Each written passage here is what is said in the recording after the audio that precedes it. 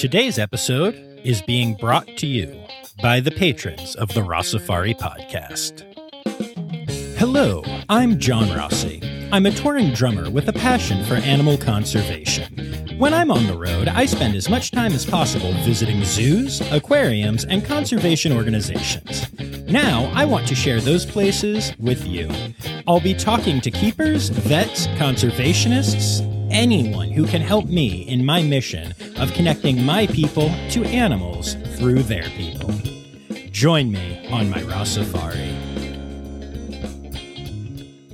Hello, and welcome to a very different, but also kind of similar, episode of the Rossafari podcast.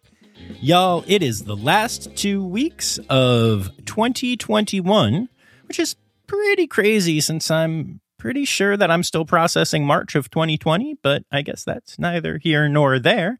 And so we're going to do things a little bit differently these last 2 weeks. Zoo News will still be around on Fridays, so that's cool, but there are no interview episodes this week. Or next. Well, kind of. Because the truth is you are going to be getting interviews both weeks, just different kinds. So, for this first week, I'm giving you a look at the bonus content that the patrons of the Rossafari podcast have had access to. Now, I need to point out right off the start that this is actually not all the bonus Patreon content out there.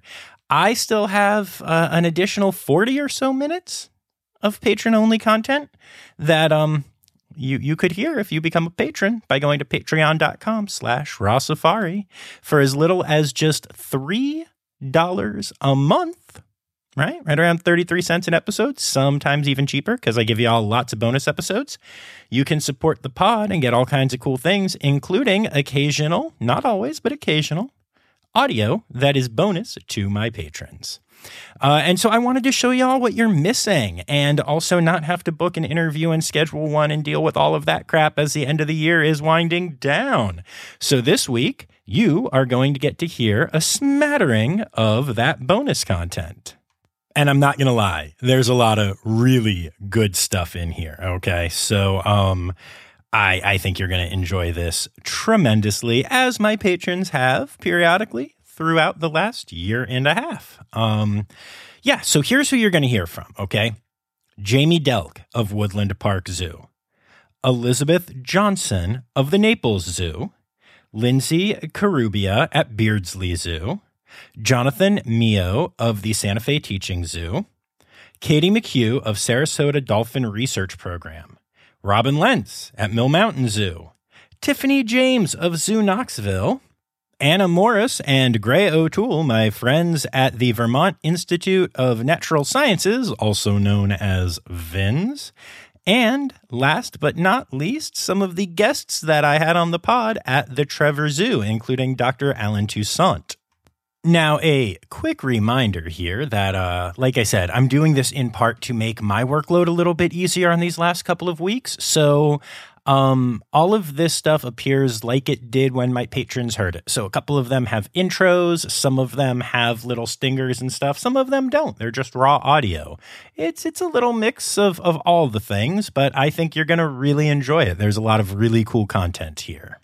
Plus, doing this and my fun little plan for next week give me a little bit more time to figure out my holiday situation and family time and all of that. So thanks for understanding, and I'm so grateful that I'm able to provide you new cool content while also getting a bit of a break-ish, kind of. As much of a break as I ever seem to take from anything in life. Anyway, so make sure you're following along at Rossafari on the socials, at Rossafari Pod on TikTok. And if you want to do a year-end present or holiday present or whatever you want to call it present for me, it really helps people find this podcast if you go onto iTunes or Apple Podcasts or Audible or basically anywhere that will allow you to rate it and give it a 5-star rating. If you write a review, it has such an exponentially bigger impact on people finding it too. And it only takes a couple seconds. I would really, really love to see some new ratings and reviews pop up here as we're cruising to the end of the year. It would mean a lot to me. But if you don't want to, that's okay too. Just the fact that you're listening actually means the world. It really does. So, all right, enough of all of this. Let's get to the ad. Today's episode is brought to you by Daydreamers Studios. Do you have stories and expertise to share with the world? Have you ever thought about starting your own podcasts? There's no better time to start than now with the help of a trusted production partner. Daydreamer Studios is a full-service production company that takes all the stress off your plate. You can focus on creating engaging content while they focus on recording, editing, audio engineering, hosting, and publishing on 22 platforms. Log into the advanced remote system with one click, and the Daydreamer team will be on the other end, ready for you to record everything you have to say. Owned and operated by Daydreamer Network, Daydreamer Studios continues on the company's mission to empower storytellers of all kinds by making podcasting accessible to all. For more information and current promotions, visit daydreamernetwork.com/studios. All right, so just as a heads up, there is some very, very, very, very mild adult humor in here. Nothing that I think you have to, turn the kids away from or anything. But I just wanted to let you know that there is a little bit of it there. Mostly right at the beginning when I start making fun of Jamie Delk's dating life because, we're friends and that's just how I roll. So without further ado, here is a look at some of, but not all, the Patreon bonus content from the last year and a half. Enjoy, y'all.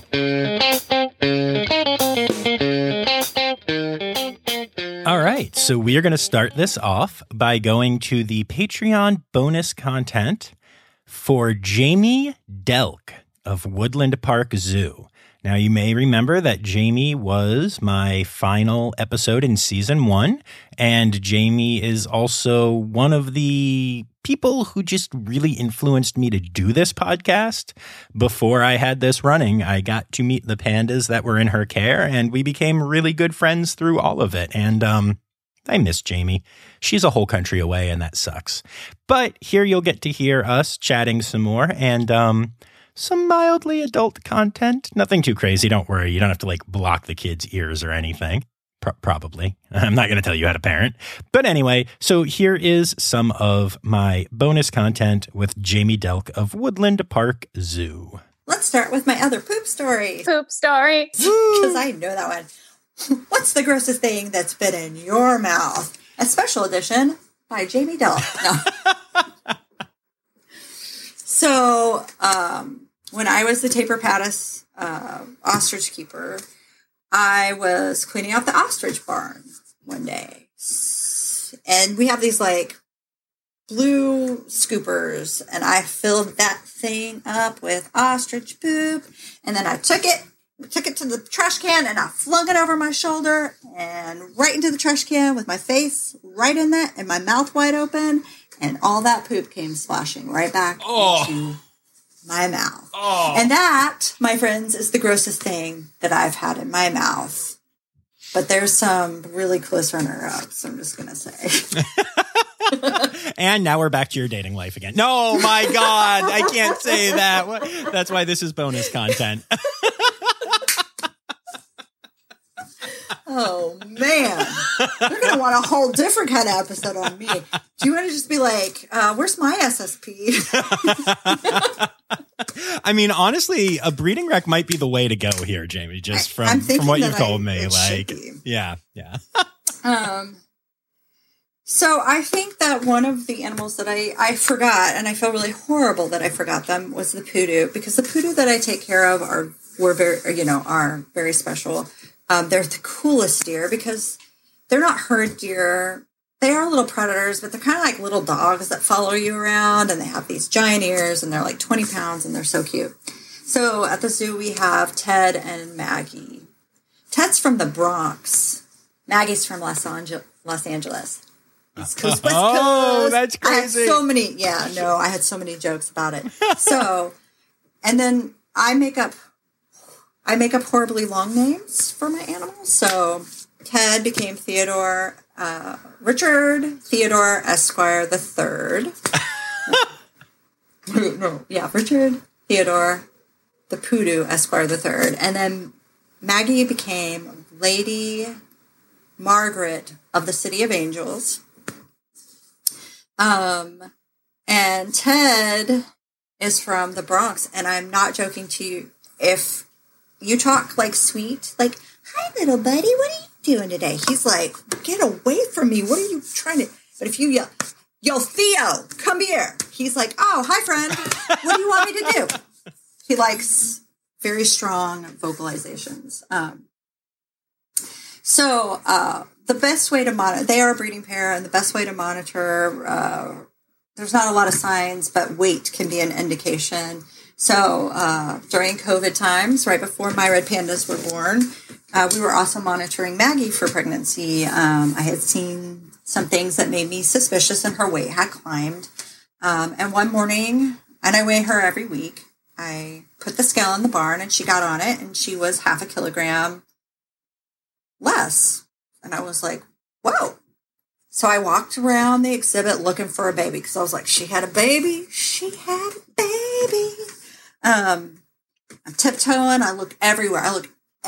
In that exhibit. No baby. And so then I'm just like, oh, maybe I just got her weight wrong. Like, I'll weigh her tomorrow. Maybe, she just had one puff off the scale or something.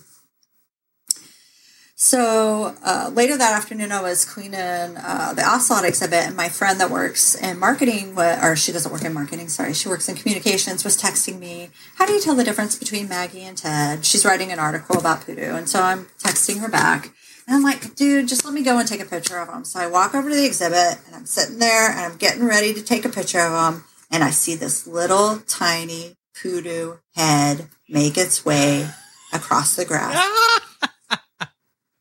And I was like, it happened. Called on the radio, and I think everybody knew what had happened, because I was like, ACM Aaron? ACM Aaron? I think my voice was like 3 octaves higher. They were like, can you switch to 2? Put a baby.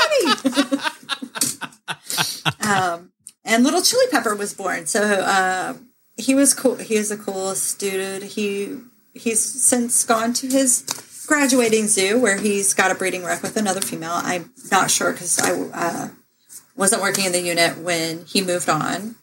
Got shipped. But yeah, the new keepers were all very surprised how much they adored and loved Chili, so much that it was very hard for them when he left, because he is just a cool individual.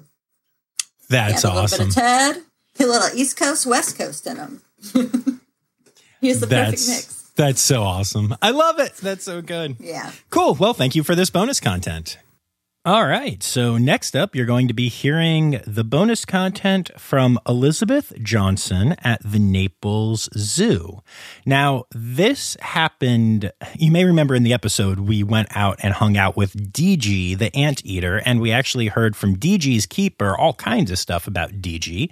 But before that happened, I had actually asked Elizabeth for some information about DG and some other stuff, and this is just kind of a cool, different perspective about an amazing animal, the anteater known as DG.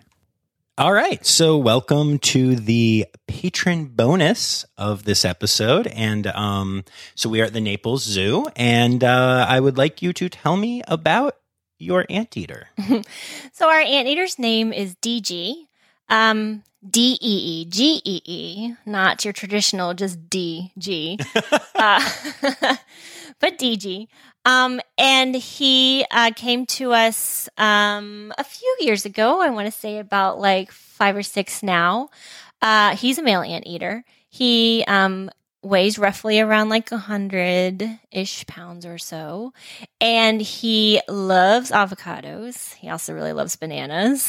He will just slurp them ants, up. Right? I know people are always like, wait, what? I thought they ate ants. But But he does get an insectivore Slurpee, is what we call it. It's kind of like a smoothie that is basically ground up insectivore diet, which is made specifically for anteaters by a company called Missouri. But he loves avocados and bananas and will do most anything for them. And then we also do see him eating ants in his enclosure, which is kind of neat because that's the wild behavior, natural behavior you're observing right there in real time, which is really, really cool. He lives with a couple of agoutis as well. Oh, I love agouti. They're so cute. Yeah. Nice. The best thing about the anteater is that he loves to take baths. That's pretty standard anteater behavior. But, he will get into his pool and he's using his big, long claws on his front hands to just, scratch and, make sure that he's, getting all of his tail and that he's getting it all up on his side and he's rolling around and he's, just loving life at that point, which is pretty cool. Nice. That's awesome. Quick question. Can I borrow him? We're having an ant problem where I'm living right now, and traps aren't doing it. Especially in Florida. Yeah, so just for you could come, right? Just for a couple. No, okay, all right. He'd love it. And then give me a bonus poop story. Poop story. Bonus poop story. Poop story. Okay, so when I worked back with Giraffe, we were raking the yard one day, and I happened to look over and saw this little giraffe turd just rolling by itself. I was like, what is going on? So, of course, we went over to, investigate it, and it was a little dung beetle who was literally up, on his front legs, pushing it and rolling it with his little back legs, down over into his hole, and he literally rolled it down into his hole. I was like, I didn't even realize dung beetles were in Florida, and I certainly didn't know we had one living here at the Giraffe Barn. It was the most amazing thing. We're down there taking video and pictures because we want to see him do this because, you see it on the nature documentaries, but it was happening right here. So that's that was cool. So fascinating. Yeah. And it must have been really weird seeing poop walk away. It was. And then we put a couple more little, turds over by his hole, as tribute. Here's some more, buddy, if you want them. Turd dating. I like it. Awesome. Thank you so much. All right. And so for this next bit of bonus Patreon content, we are going to Connecticut's own Beardsley Zoo and spending more time talking to Lindsay Carubia, who is, amongst other things, the red panda keeper there. Now, you may remember that from this episode, Lindsay and I spoke directly at the panda exhibit, and I mentioned in the episode that guests showed up. Well, this is your chance to hear us both educate guests a little bit and then also kind of get into a nerdy conversation that I knew wouldn't make the podcast, but I knew was also really interesting and fun. So, here is some of that content. Just pause for a second. Yeah. Hey, come on in. Hi. I think you pushed. Oh, you did. Well, here we go. Come on in. Let's go see the panda. Where are they? Maybe in the glass? They're on there. They're one on the right, up top on the platform. This is their animal care specialist, Lindsay, right here on your left. Hello. So if you have any questions, I'm sure she'd be happy to answer them. So is it Red Panda Day? Did we just see a sign? It's this weekend? Saturday. No, last Saturday was, last Saturday was International Red Panda Day. Oh. I don't work on Saturdays, so I can't remember. Oh, look at Grady. They're on the left. Montauk sleeping? Is it Roshan and Barry? Yeah, Roshan's on the right and Barry's on the left. This is hard. Oh, It's so hard to be a panda. It is. It's very challenging. Digesting. Yeah. and Yeah, I want to sleeping, show you. It's a lot of work. Come here. Yeah. Having every need met. Matt, yeah. Okay, look at Tough. look up there. See Yeah. him Zoo sleeping? animals in general, man. Their Yeah. lives real It's tough. You see him sleeping? We're always like, Very, man. very. Half these animals, they wouldn't make it 5 You seconds want in the that? wild. Nope. They're just they just have no idea about the reality of nature. No, absolutely. See him moving his head? And they're so spoiled because they're always like, Can you I don't see it? want my food Yeah, there. like If you in could that put it one. over here, I just won't eat. He's so I'll just cute. starve until you move it. So if you could just put it over here, that'd be great. Yep. And we're such softies. We Oh, yeah. only Of course. we'll try to play hardball, but then after a while, it's fine with it. Yeah, no, of course. Yeah, of course. Yeah. No, I have a scar from a red panda because I was feeding her children along with her. Oh, And she did not appreciate me feeding the children. Yeah. So I have a literal scar from when she just grabbed my hand and pulled it back to her. And I was like, oh, okay. They have very sharp claws. They have very sharp claws. Very yeah. sharp claws. And it's so funny because they're very defensive animals. Like they're just hardly any of them. I mean, I've never met one that was really aggressive that I would consider aggressive. But they're so pokey. Oh, yeah. Like that it doesn't take much. Yeah. Like I always tell people, because like when we do training, not so much with these two, but when we had Miri, you could do anything with her. You could touch her all over. I mean, she was very unique among pandas. That's cool. She had no physical bubble. She was just very good. And people would be like, oh, you know, she must be so friendly. I was like, yeah, but she's still sharp all over. Oh, yeah. Like, I can't just touch her and not pay attention to what I'm doing. Like, I'm not petting her. Right. Because if she decides to grab my arm, it's going to go where she wants to go. Yeah. Cora was moving my hand. She was not being rude. She did not attack it. Yep. My hand was simply not where she wanted it. Yep. And so she used her paw to get it where she wanted it. Well, they're and good. it was just sharp. They naturally grab. Oh, yeah. I've twice had pandas end up on my shoulders. Like, they weren't supposed to, but like the keepers. Twice where it was like, you know, getting a selfie like here, and then it jumps on quick. And in hoodies, that's fine. It happened in a t-shirt one time, and I was like, ow! And it was, again, nothing trying to hurt, but those claws are... Even it's so funny. So years ago, we used to have a barn cat. Mm-hmm. And so in the winter, it's like, you'd be wearing Carhartts or whatever, and so she'd knee it on your lap. And then, like, summer would come, and you'd forget that you didn't have Carhartts on, and then you'd be like, oh, God, please don't do that. Like, the first day you wore shorts, and then you were like, oh, this is a bad idea. Yeah, claws are real. All right, and here is the bonus content from my interview with Jonathan Mio of the Santa Fe Teaching Zoo. All right, so bonus patrons, these are cool people who, you know, pay for this, so... Give me a good story. We love you guys. Thanks for contributing extra, because it really means a lot, and it means that this guy can keep on doing this great work of conserving and educating, which is what we all need. So poop story, technically not poop story, sorry, but it is it is excrement, which is always important, and this is pee, and so this is my 5-foot or 6-foot pee story. Again, at Busch Gardens, I had some amazing experiences there. Humongous, amazing creatures there. Not the hippos, but black rhinos. Nice. I don't know if have you had the opportunity to meet any black rhinos? Incredible animals, fun, humongous. We had this big male, Jasper, and he was just a beautiful boy. And again, some of my first days working with him, we would clean in the barn, and again, we had concrete walls and concrete floors, and the floors in some places would be kind of like a little bit rough, like not rough like pokey, but rough like if you stepped on it, you didn't slip. But other places, it would be like glass. Oof. But it was like concrete glass. And I'm like, I don't understand what is going on here. There's white concrete glass on the ground. I know that sounds so weird. If you're a rhino keeper, you're like, yeah. So what it boiled down to is the rhinos, and then they showed me this out in the yard. I would be working with them a little bit, and I'd be feeding them with my fellow keepers, and they usually eat or whatever. And then Jasper, what he'd do is he'd go around, and he'd stand, sometimes he'd stand right against the wall, like a 1 foot against the wall, and he would back up to a wall. I'm like, what is he doing? Little black rhino tail would come up in a circle and shoot out the back, urine, a big, humongous stream of like, I swear the stream is like 2 inches in diameter and just sprayed against the wall of urine. He shoots urine backwards, and it's amazing. And then, so the 6 foot was like, he was in this moated exhibit. So there was a dry moat around, so he couldn't get in and out onto the savanna.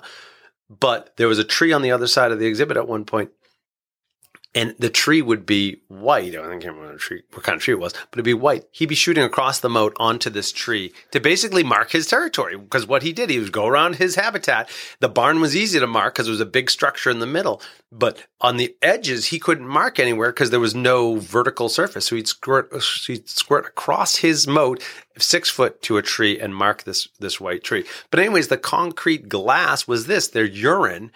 They would urinate in the same place over and over so much that it's a liquid, but it solidifies into this solid surface that literally made the floor slick and flat.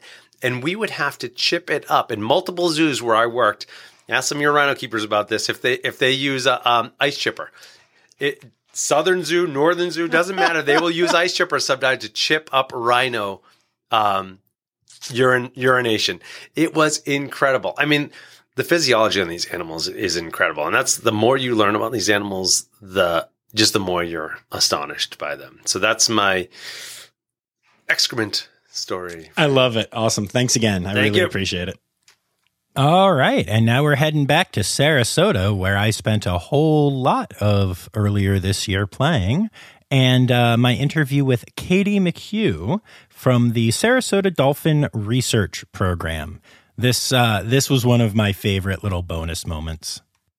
All right. So for my patrons, I wanted to ask you, just tell me some cool stuff that you've learned about dolphins. Like, what are your favorite facts if you're at a party and like somebody's like, you work with dolphins? Whoa, tell me about them.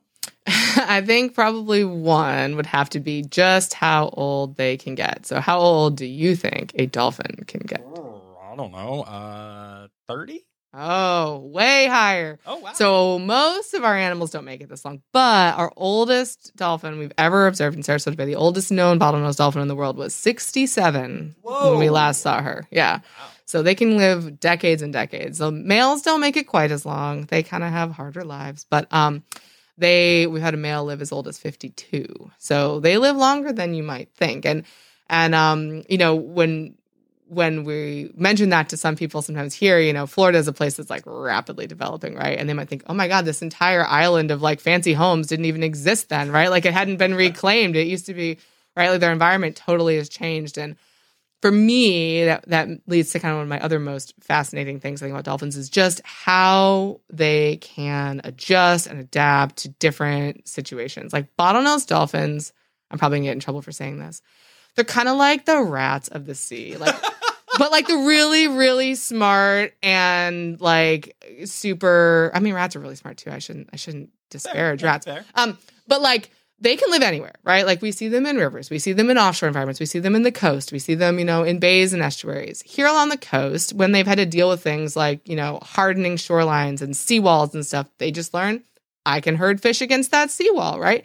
Like, I mean, it certainly impacts them, but they can adjust. You know, you'll see dolphins feed in all sorts of crazy, strange ways that they can adapt to get food in new and interesting ways. And all those different foraging specializations are really something that like is just super fascinating to me. It's actually almost like, I mean, it's not almost like it is. It's like they have culture. So a lot of it's, they learn them from their mom, and then different communities of animals use different varieties of foraging techniques. And you know, some of them involve tools and some of them don't. Like it's just crazy. It's actually super fascinating. Yeah. That's really cool. And then what is your favorite type of dolphin? Oh, goodness. My favorite type of dolphin. Well, I think I have to say bottlenose dolphin because I spend my whole life studying it. But I think the one that just still inspires the most awe in me, which I've only seen a couple of times, are probably killer whales. I mean, killer whales are the largest dolphin. They are just also absolutely fascinating creatures with all these different ecotypes and really complex behavior, and their societies are like just super interesting to me. So they're just the sheer size and just the sort of like the majesty of them. I think killer whales are probably just my all-time favorite dolphin. But bottlenose dolphins, man, they really, I mean, they got personality. Yeah, I definitely I really enjoy what I do, and I'm very lucky to be able to spend my life studying them. Yeah. That's awesome. And then last question. Mm-hmm. You can tell me the truth. Narwhals aren't real, are they? Oh, they are very real. My 3.5-year-old would definitely be all over this right now. She loves narwhals and all things unicorn-esque. Yes. That's awesome. Cool. Thank you so much for this extra content. You're welcome. No problem. All right, and now we're going to head back to Mill Mountain Zoo in Roanoke, Virginia, where Robin Lenz gave me a full tour of the zoo. You heard a lot of it in the original episode, but now you're going to get to hear about 4 additional species they have at the zoo. Red pandas. I know, you're shocked. Snow leopards. Their aviary, which I realize is not a species, but you know what I mean. and two of the most unique-looking and beautiful red foxes ever, neither of which is truly red, though they are both red. Listen on to understand. Very cool. Now, I saw Nova was out earlier. I don't see him now, which is breaking my little heart since I love them. But he did, when I first came here, he came right to the edge there and, leaned forward right out at me. And I was like, all right, we're cool. And then he was like, yeah, but it's raining. I'm going inside. Yeah, and Nova is an older panda, so we, beyond just giving a lot of choice to our animals, some of them, because of their age, get to make extra choices. And, it's certainly cool enough for her to be out. It's not raining that hard, but... Oh, so Nova's a girl. Yes. Okay, for some reason I thought I read somewhere boy. She my is bad. a girl. Okay. And she's had a number of cubs here successfully. Okay. Well, some successful, some we had to hand rear. Okay. But yeah, she's been a mom, and now she's retired from that breeding side of the program. She is housed by herself because really she got along well with the males during breeding season, but typically she didn't want them around if they didn't have a purpose. So makes sense. So yeah, she's in her little retirement village now, and that's very cool. And she is a Fulgens, right? Right, she is the Fulgens. Yeah. Fulgens, yeah. Mm-hmm. Very, very cool. I have a great love of all things red panda. They are my favorite animal, and I just when she came right to the edge there, it was just like, ooh, my soul. I will be truthful. I was not that familiar with them when I started working here about almost 10 years ago. I had known of them because a nature center that I worked at had started to have conversations about the fossil record that was found in Tennessee and how we could tie that into the collection at that nature center. Oh, nice. So I had some idea of what a red panda was, but this was the first place I actually had the privilege to work with them. And, cool. Yeah, they're pretty remarkable. Yeah, they are. And, speaking of the Gray Fossil site, about 2-3 episodes back now, I went there and I did an interview with Stephen Wallace, who is kind of the head of their program there, and got to see the fossil pandas. And there's a whole, if you ever want to learn a little bit more about it, there's a whole episode from there that was just, he's brilliant. I'll definitely check that out. Talks about why paleontology is important for conservation and stuff that I just never considered, Sure. It was very cool and very different than my normal zoo walkthroughs. But yeah, I did not know they existed until maybe 2 months ago. I didn't know Gray existed. I didn't know we had North American red pandas. And now I'm obsessed. Yeah, so cool. All right, let's wander. So who is this? So this is Bali. And Bali came to us when he was about 10 months old from another facility. They needed a place to hold this cub. They had a female cub, I believe, but they didn't really have a great way to separate the cat. So he came to be with us. At that time, we had an older female named China. And as we received Bali's records, looking back through it, turns out that China was actually his grandmother. Oh, wow. Yeah, so it was a really neat kind of coming together, and they were able to stay together for a while. China was definitely an older snow leopard at that point, and Bali being young and rambunctious, he started to take a toll on her old body with all the wrestling and play chasing, so ultimately we had to separate them. But they did get to spend time together for a while, and it was really remarkable how China, who this has been her home for quite some time, took to him and, was kind of a caretaker. So very cool. Now, I noticed from the gift shop and from the hat that I'm now wearing that you guys work with Snow Leopard Trust. Tell me a little bit about that relationship.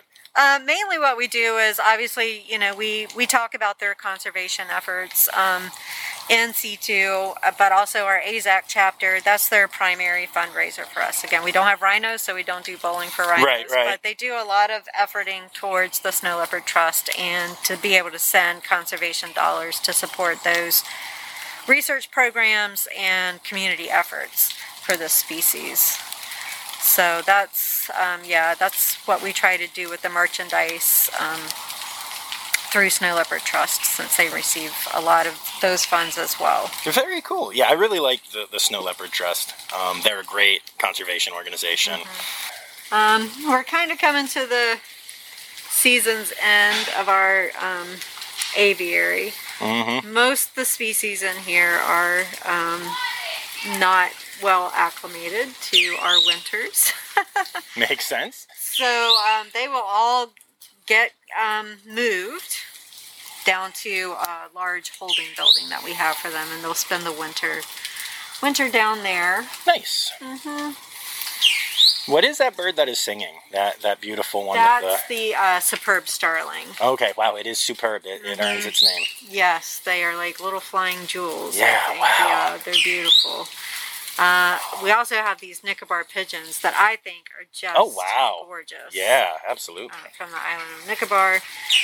We have our little domestic duck here, who's best friends with our fulvous whistling duck. The little domestic duck came to us as a duckling no bigger than my hand. And he's a monster. Now he's a complete monster. Let's see.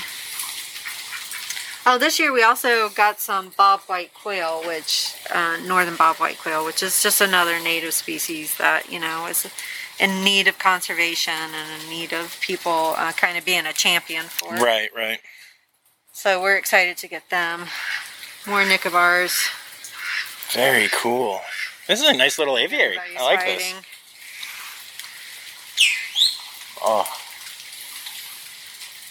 That starling is killing me. So pretty. They're so beautiful, and I love to see them when I go to aviaries. I mean, they're just so remarkable. Any of the starling species, really, but certainly superb starlings. But I do remember I went to Kenya on a little paid safari, and I remember being at this picnic stop, and they were just they harassed us relentlessly at the picnic area.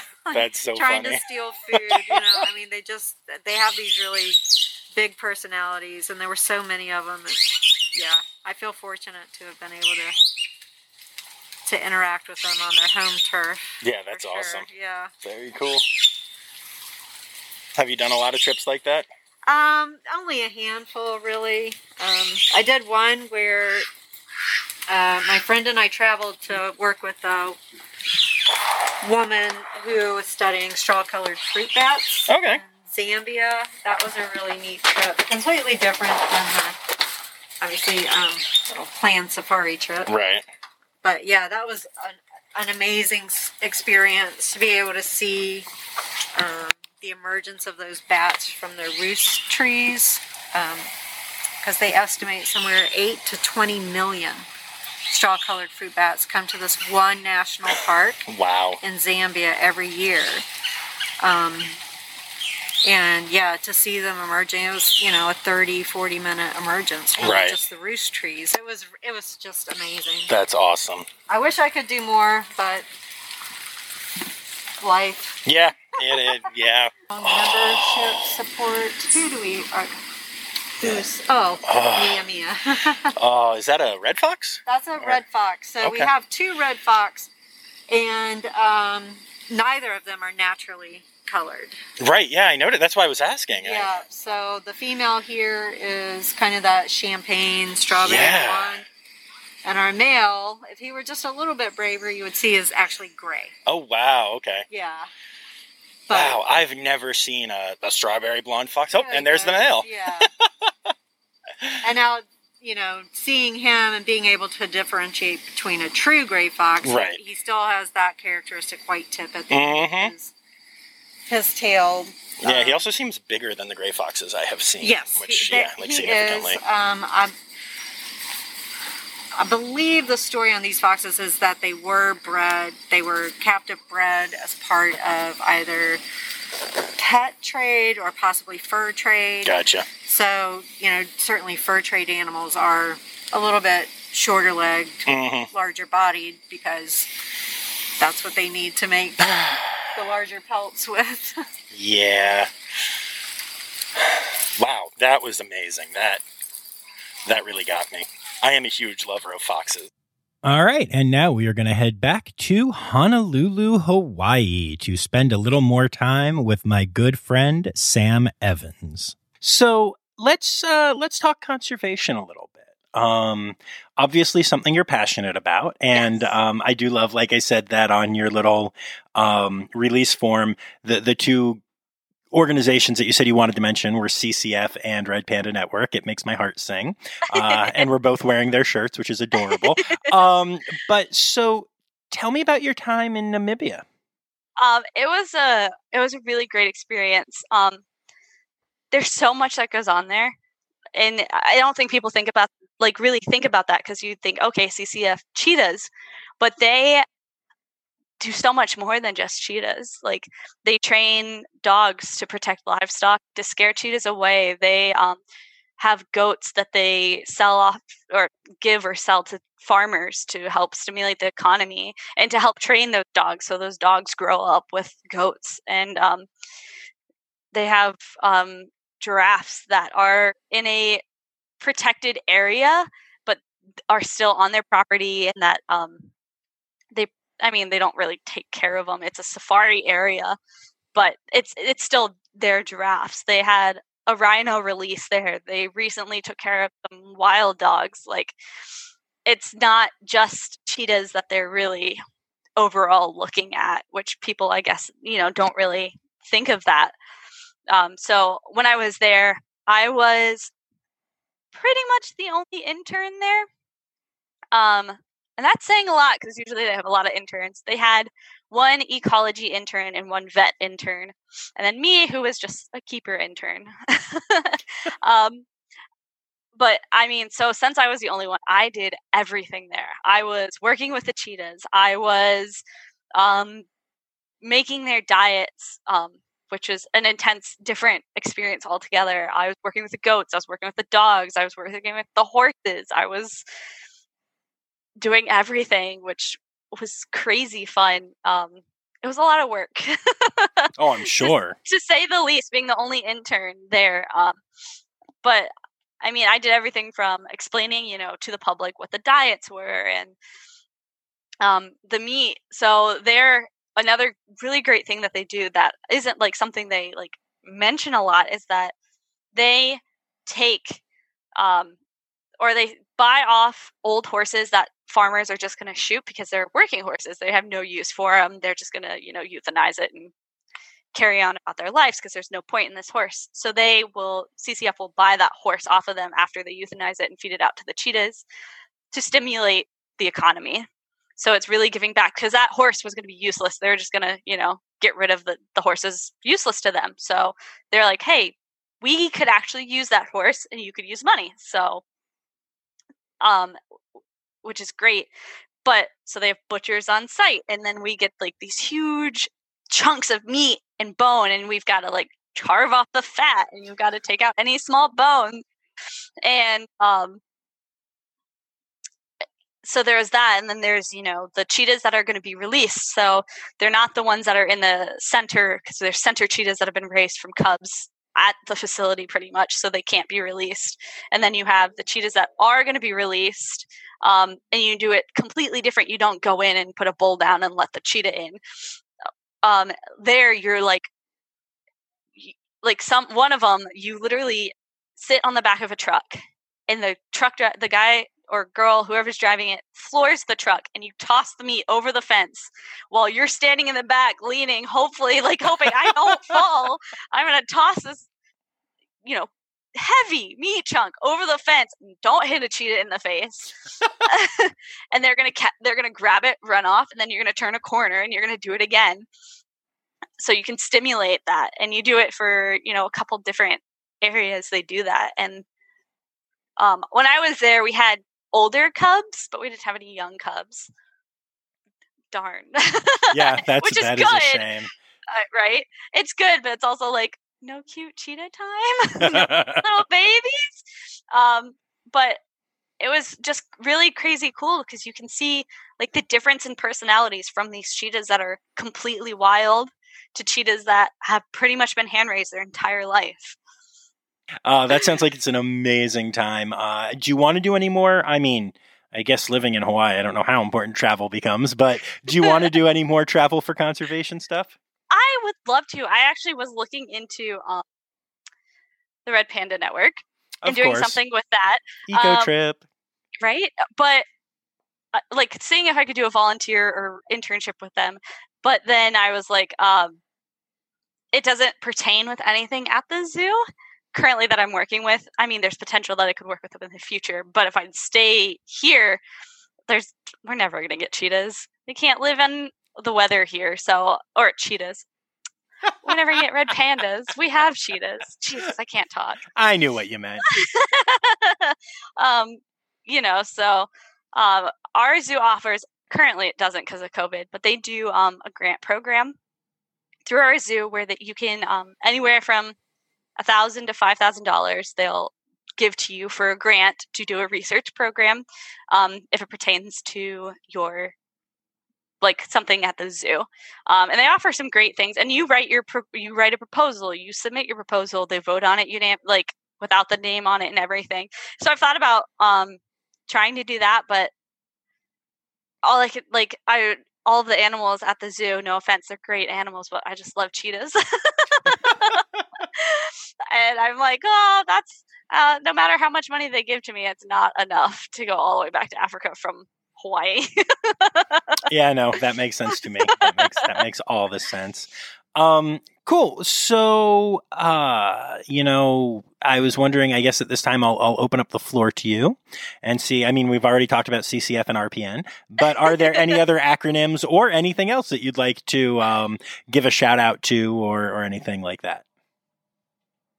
I've thought about this all day and all week, but that's all I can think of. I know we have some great stuff on island and across the islands because we do have so many native endemic birds to the islands that need a lot of help, and we have Hawaiian monk seals that need a lot of help as well.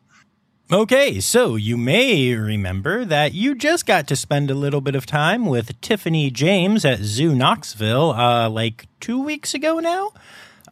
So here's some behind-the-scenes Patreon content from my first interview with her from quite a while ago when she was still working with Great Apes. You'll get to hear her interacting with some of the chimps and gorillas that she takes care of. It's pretty cool. Have a listen. Oh, actually, before I forget, Tiffany just officially graduated from Project Dragonfly. Congratulations, Tiffany! Yay! Okay, now have a listen. So we have, again, really close training relationships with them. And we ask them to come over. They know what's happening. We're very upfront with it. We try to not ever have to sneak anything on them. So they are trained to get shots, and they know what it is. They don't like it, but they know they'll be okay. Right. And sometimes with chimps especially, you can show them a dart gun or an injection, and they'll choose the injection. Oh, That's what they want. Okay, that's so really we do cool. that, yeah. So they have to be asleep for the procedures. Hope actually has a dental workup coming tomorrow, so we're getting ready to have all that safe. So we're doing some prep in the dens. We take down the furniture because we don't want her climbing before she's fully awake. Right. Obi and Hope, we worked on separating them. So Obi, the daughter, she can leave her mom and be okay with the family, and then Hope will be able to wake up in a nice safe space with lots of hay and towels and everything, and we monitor them until they're 100%. So we've been here past midnight sometimes. We had recently Andy, our youngest, had a knee abnormality. So she had to go to the University of Tennessee, which is where our vet program is based, and they actually did x-rays of her knees and then had an orthopedic human surgeon come in and help with that, and they helped clear out her knees. It's called stifle OCD. And then she came back in, but we had to monitor her. She had to be with her mom for days separate, and we were here that whole time just watching them, making sure everything was all right. So there's a chance that it could be a genetic condition. So right now we're working on training with Obi and her brother Ubu, the other two babies, to do knee x-rays. So while they're completely awake. So they'll put their leg through and we can get a shot of that. Amazing. Yeah, if they cooperate. Right. She's being weird again. She's licking herself. Her mom was going around licking poles earlier. So they're not really normal. Hi, baby boy. So he just comes over and says hi. Yeah. But you'll see he's paying attention to me and not you. Yeah, they know who their people are. Yeah, so if people awesome. are with us, sometimes they pay more attention. Right. But if somebody just walks up, they might not pay attention. And you can see Obi is watching me. They pay more attention to their primary trainers, too, I've noticed. Oh, wow. So, yeah. So if my coworkers are out here, they'll still probably pay attention to them. Like Binti is a perfect example. She knows I'm her primary trainer. Her focus is on me. Right. Obi is so weird. She's literally licking a pole. So there's nothing on it. Oh, my. But she does things like, if we react to it and she finds it funny, like, you're done. She'll just keep doing it and keep laughing and laughing. It's very cute. Same as a 6-year-old. Yeah. They're so much like kids. I always say, like, I'm my niece and nephew's favorite aunt, which I'm very proud of. My sister-in-law has 3 sisters. I have a sister, so, like, there's a lot of competition there. But I think being an aunt makes me a better zookeeper, and being a zookeeper makes me a better aunt. So, it's fun. Sense to me. She's basically Karen. That would be her. She would be protesting everything. Her child does no wrong. And let me tell you, her child, who is the youngest, is a monster. Like, this girl, she's very cute, but she throws temper tantrums like it's nobody's business. The other day, she got upset with her hands and mouth full of food. When I gave her mom a piece of food, she threw a temper tantrum, grabbed the food out of her mom's mouth, and threw it at me. Oh. And I was like, thank you. It was ridiculous. Keeper visit us, and they're really, like, well known for gorillas, so we brought them over to watch them. Obi caught a mouse, and she thought it was so funny and was, like, making this, like, disgusted face and running around like this because visitors were reacting, and she'd, like, throw it against the wall, cracking up. I went inside, asked her to give it to me, and she, like, threw it at me, and I was like, Obi, you are so naughty. I love her. That's amazing. She's also very picky, which is funny, so we train with, like, high-value foods, but it's whatever they want. So, like, Wanto, a different gorilla, he's in the back today, but he trains best for diluted blue Gatorade. It's just what he loves. Super easy man, and, like, cherry tomatoes, key to his heart. My girls, Hope and Obi, are both very picky. So Obi only trains for dried fruit. It's, like, the only thing. If I try to do something else, she'll, like, give me every behavior except the one I asked for, and we have, like, almost 30 behaviors now that she knows. So I know she knows what I'm asking for because she's doing everything except that. Right. But then if I have the right food, she's like, okay, I'll do it. And her mom, Hope, trains best for nuts. She doesn't like sweeter things as much. I think because she has had, like, cavities in the past, so she's learned that it hurts sometimes. But she really likes cashews. Wow. So what's their normal diet like when you're not doing treats and stuff? So right now we've actually been working on redoing their diet. So we've been working with the nutritionist at University of Tennessee to completely reformulate it. So they get the same browse biscuit that red pandas eat. Okay. They'll get that. Sometimes we give them a maintenance chow, which is a primate chow. It tastes, I say taste, I've definitely tried all of them before, so it actually tastes like kind of a bland Cheerio. Okay. Very dry.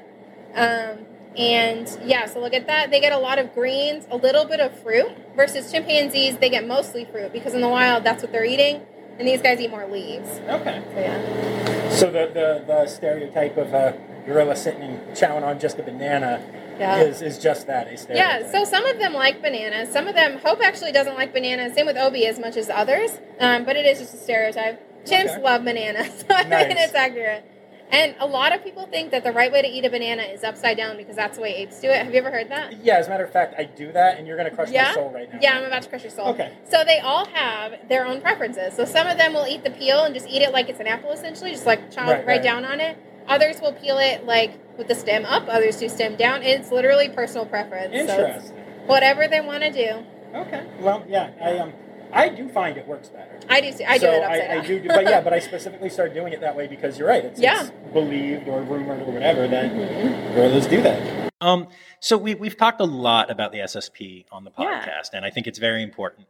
I recently read a story that I don't know if you'll be able to answer this, but you're the first person I'm getting to after asking, so I'll cut this if not. The SSP is built around the idea of genetic diversity being incredibly important. Mm-hmm. In South America right now, there is a family, well, family is a stretch. There is a group of hippos. Pablo Escobar imported 4 drug hippos, and they keep breeding and breeding and breeding and inbreeding and inbreeding and inbreeding. And now there are over 100, from what people can tell, healthy hippos.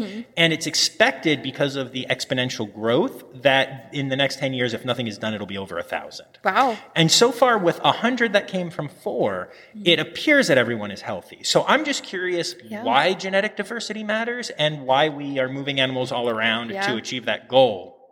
Honestly, like, I can't give you the exact answer. That's not my area of expertise. Sure. Sarah Glass might actually be the person to answer that because she is the head of the Red Panda SSP. Fair. And she's here at Zoo Knoxville, which is cool. But, I mean, this is just me guessing, but I would say it kind of depends on the species and the genetics of those individuals to begin with. I don't think that they would be as healthy as another healthier genetically speaking, I guess, individual. Sure, yeah. It's not like we're actually doing tests on the cocaine hippos because we can't get near them. But I would think that if a disease were introduced to that area that the initial 4 were kind of prone to, or like any genetic abnormality, it's anything really, that it could wipe out that entire population. So if you have a diverse group, if, say, somebody is more prone to catching a cold and somebody else isn't, in theory, not everybody would get sick, and that's what we would want with them. But that is, again, just a guess. That makes so much sense, though. No, that is a guess, but I did not think about it from that perspective, and that makes so much sense. So thank you for at least helping me understand it. Whether that's the full reason or not, I'm sure I will ask other people, but no, that makes a lot of sense. That's really cool. Yeah, if we were to speak at the end of the semester, just started a class called Issues in Evolution, so we're actually going to be looking at that sort of thing. Nice, very cool. Well, keep me posted if you find anything else out. Very cool. And speaking of places where we have been twice, but you're getting content from the first visit, here's some additional audio from my first tour of VINS up in Vermont. You may remember the Vermont Institute of Natural Sciences. Well, this is some more of that episode, the Vinterview. There are ravens. Oh, I'm a Baltimore Ravens fan. Oh, yes. There you go. These two have some wild friends. So there's a pair of ravens that live in the area that come and literally hang out right next to them in the tree or even on top of the exhibit sometimes. Oh, that's so cool. Yep. So kestrels, am I remembering correctly that they're incredibly, they are dimorphic? Yes. Okay. So the female is the one sitting in the lower left over here, and you can see her whole back, and the edges of her wings are brown with the black spotting. I'm not seeing her. She is. What am I missing? This kind of drooping branch that goes all the way across. She's at the far corner of it against the mesh. Oh, yes, she is. Yeah, just on top of the wall. Yep. Yeah, so she's slightly better camouflage than the male. Definitely. Up there, he's got slate gray edges to his wings and less spotting on his breast. Yeah. Oh, and I'm seeing it's the first thing written on the sign. Ha-ha! That's entertaining. Because it's what people ask about. Yes. FAQs. Mm-hmm. No, that makes sense. I know that red pandas, it was just decided are 2 species, or just discovered are 2 species. They broke it down genetically. And now instead of being 1 species, 2 subspecies, they've now become 2 species. And that means literally nothing. The 2 species can even breed with each other. But what it does mean as humans is suddenly instead of thinking there are 8,000 to 10,000 in the wild, there are now 4,000 to 6,000 of one of the species and around 2,500 of the other species, which can really help with conservation. So that's great for awareness and for getting money for them and stuff, but it's not like it's going to change what the pandas are up to. No one's sitting out in the woods going, oh, wait, I'm a refulgens. I need to eat this kind of bamboo, or it has no effect. But we have a bunch of people that are very interested in that, situation. So that's kind of cool. And last, but certainly not least, here is some bonus audio from multiple interviews that I did at the Trevor Zoo. You may remember this is the zoo that is at a high school, which is amazing. So here's that audio. Hey, y'all, here is some bonus content from both of my interviews at the Trevor Zoo from the second episode.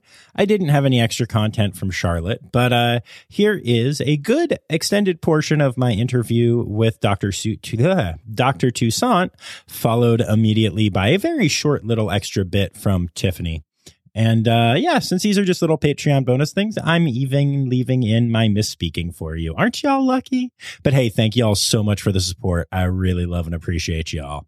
Okay, here is your bonus content. Yay.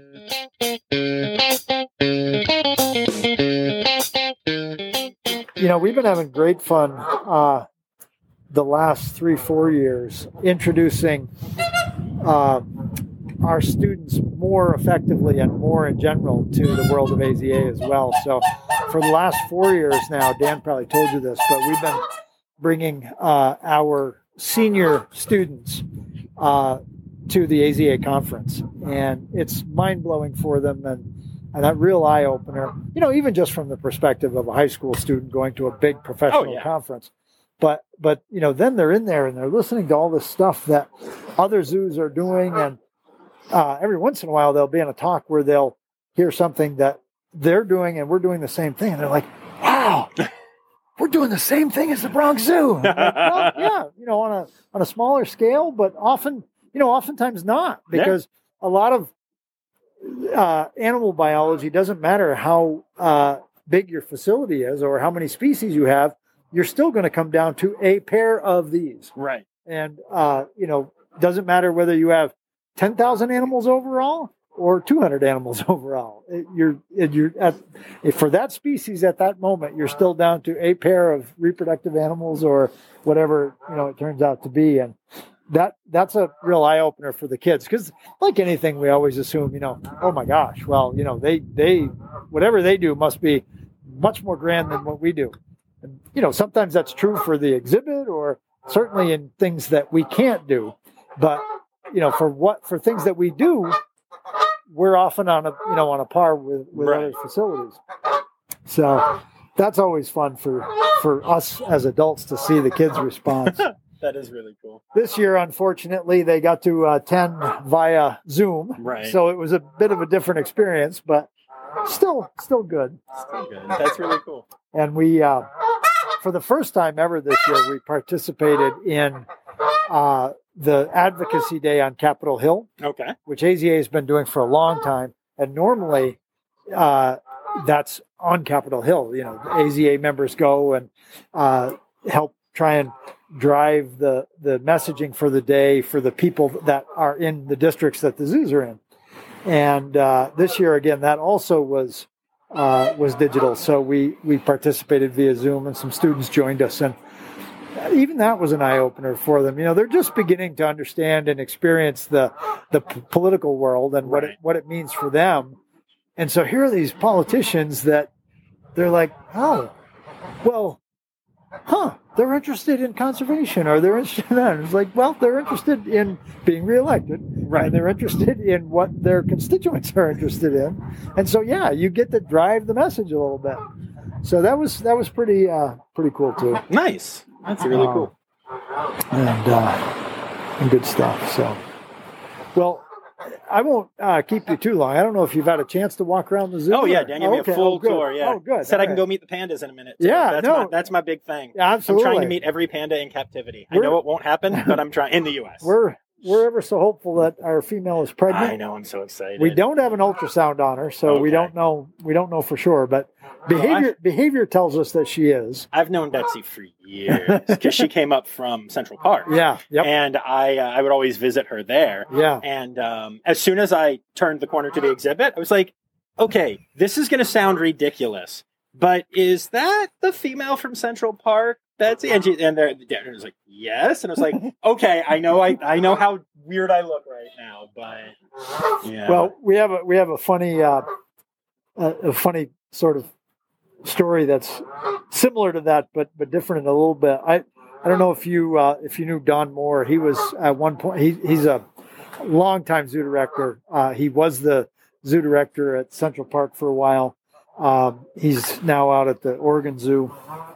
Great guy, fantastic supporter of AZA conservation, the whole business, and really working hard now on DEI and AZA, et cetera.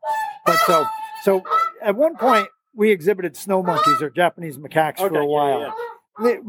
In the end, we decided they were a bigger risk than we could handle as well as we like to with our students. So we began to look for a way to move them out. And we got, at one point, Central Park had a male that was going to be a good match for the female that we had. And they said, well, we'd like to get that female down to Central Park. So we said right away, well, it's all of them or none? And they were like, okay, all right. So they were up here to pick them up. And we were saying to Don and his crew, well, you do need to know that these guys are escape experts. They had macaques down there, so they knew what they were capable of. And I said, yeah, but no, these guys are escape experts. And Don was sort of like, yeah, you poor little zoo, you don't understand. I'm like, okay, just telling you. Well, probably three years later, I'm sitting at a little conference of the New York zoos, which kind of moves around, up in I think that year we were maybe in Rochester, New York. And Don Moore's there at the table, and there's a bunch of us. And somehow we got talking about the macaques. And I said, I always remember how, we got basically told by Don that we didn't know what we were doing because, we spilled the beans and said, these guys have escaped here. And they're tough animals. They did so by chewing through stainless steel wire.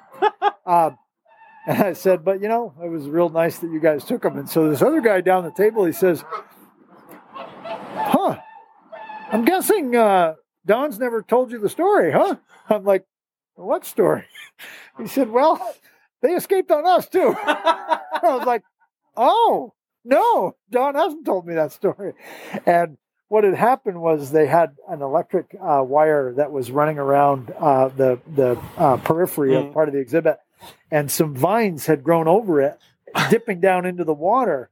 And most of the time, even though you see them all the time in the water, they don't love to swim that much. So it's not like they're swimming all around. Well, the two that we had that were born here grew up with this little pond and grew up loving to dive in and swim around.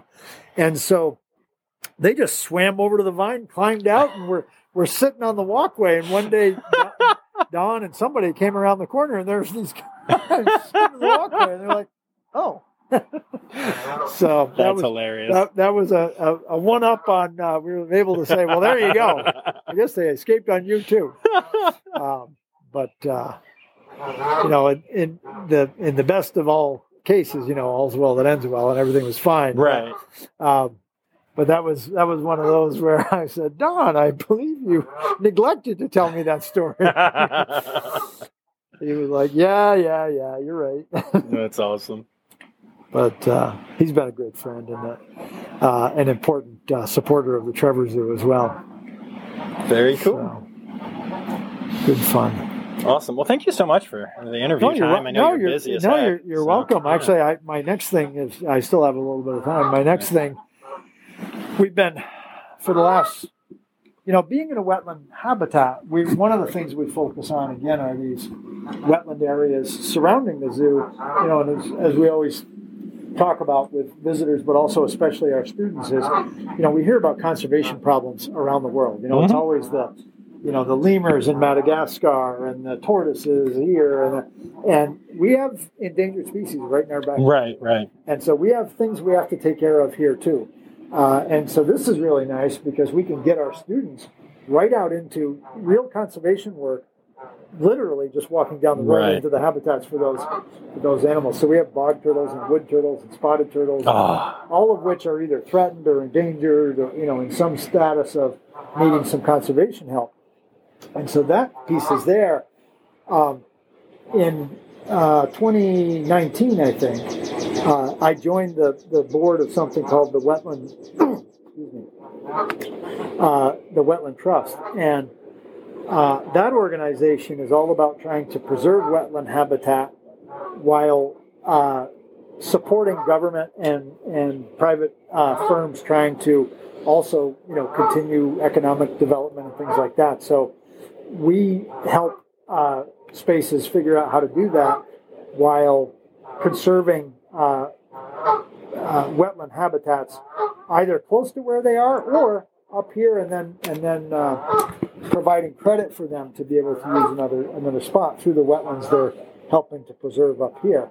And that's my meeting. My next meeting at 4:00 is a board meeting, and that's been really great fun too, because now we're reaching further out just from here, and it's collaboration is going to be the name of the game going forward. When I was growing up, and even when you were growing up, one organization would be dealing with one problem, and there was some room for that. You could have some success and do some things, but the problems are at a scale now where collaboration has got to be the key. Right. Between organizations, between countries, that's where we are. So that's one of the cool things with the Wetland Trust is we're reaching out all over trying to form relationships and collaborations with other entities. So nice. Very cool. All good fun stuff. Awesome. Love it. And always trying to figure out how we can engage students in that work. Yeah, no, that is the key to this place. I'm still just so blown away by. I was here for the community stuff earlier, community day, and just watching kids carrying tortoises to where they needed to go and prepping diets and just all the things. That was really cool. Yeah, no, exactly. And as I say, I mean, you're right. That's the key to our operation. It's how do we engage them and how do we turn their little brains on? Yeah. Or big brains. Definitely developing brains. Definitely. I remember being a high schooler. Even when it was a big brain, it was a pretty tiny big brain. Some of the things they say and do, it makes you realize, oh yeah, they're still developing. They have a ways to go. Yeah. Okay, so I lied. I do have one more question. Working at zoos can be gross. We all know this. There's poop involved. There's lots of poop involved. Have you ever had an experience where you had to go back to campus covered in poop or something silly like that? Do you have any funny stories about that? I'm trying to think. There's been a lot of times where you come back pretty nasty. The nice thing about Millbrook was that even though I was a day student, I had a dorm room with a bed in it, so I could always go back and change, which was the biggest perk for that. But there's been times where I've got pooped on by birds, major cleaning exhibits, you accidentally get sprayed with something. So I can't really think of one time that stands out more than others, but being able to change at Millbrook was definitely the biggest perk for having the zoo. I love it. Thanks so much for your time. I really appreciate it. No problem. Thanks.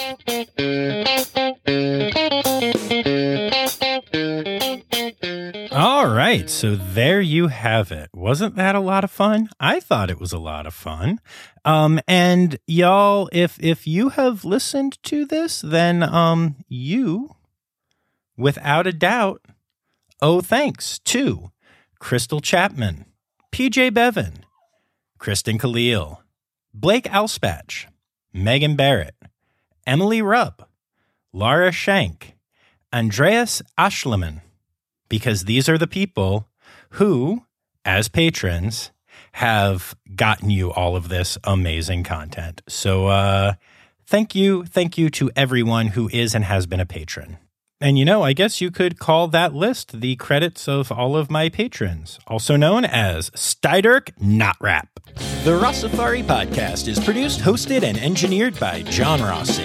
Editing and fact-checking by John and Dr. Zoe Vesley Gross. Our theme song is Sevens by Nathan Burke, performed by Nathan and John. Interrupting John theme and additional voices by Taylor Isaac Gray. You can reach John directly on Instagram and Facebook at Rossafari or by email at rossafaripod@gmail.com. Rossafari is part of the Daydreamer Media Network. Now, stop listening to me and go visit a zoo.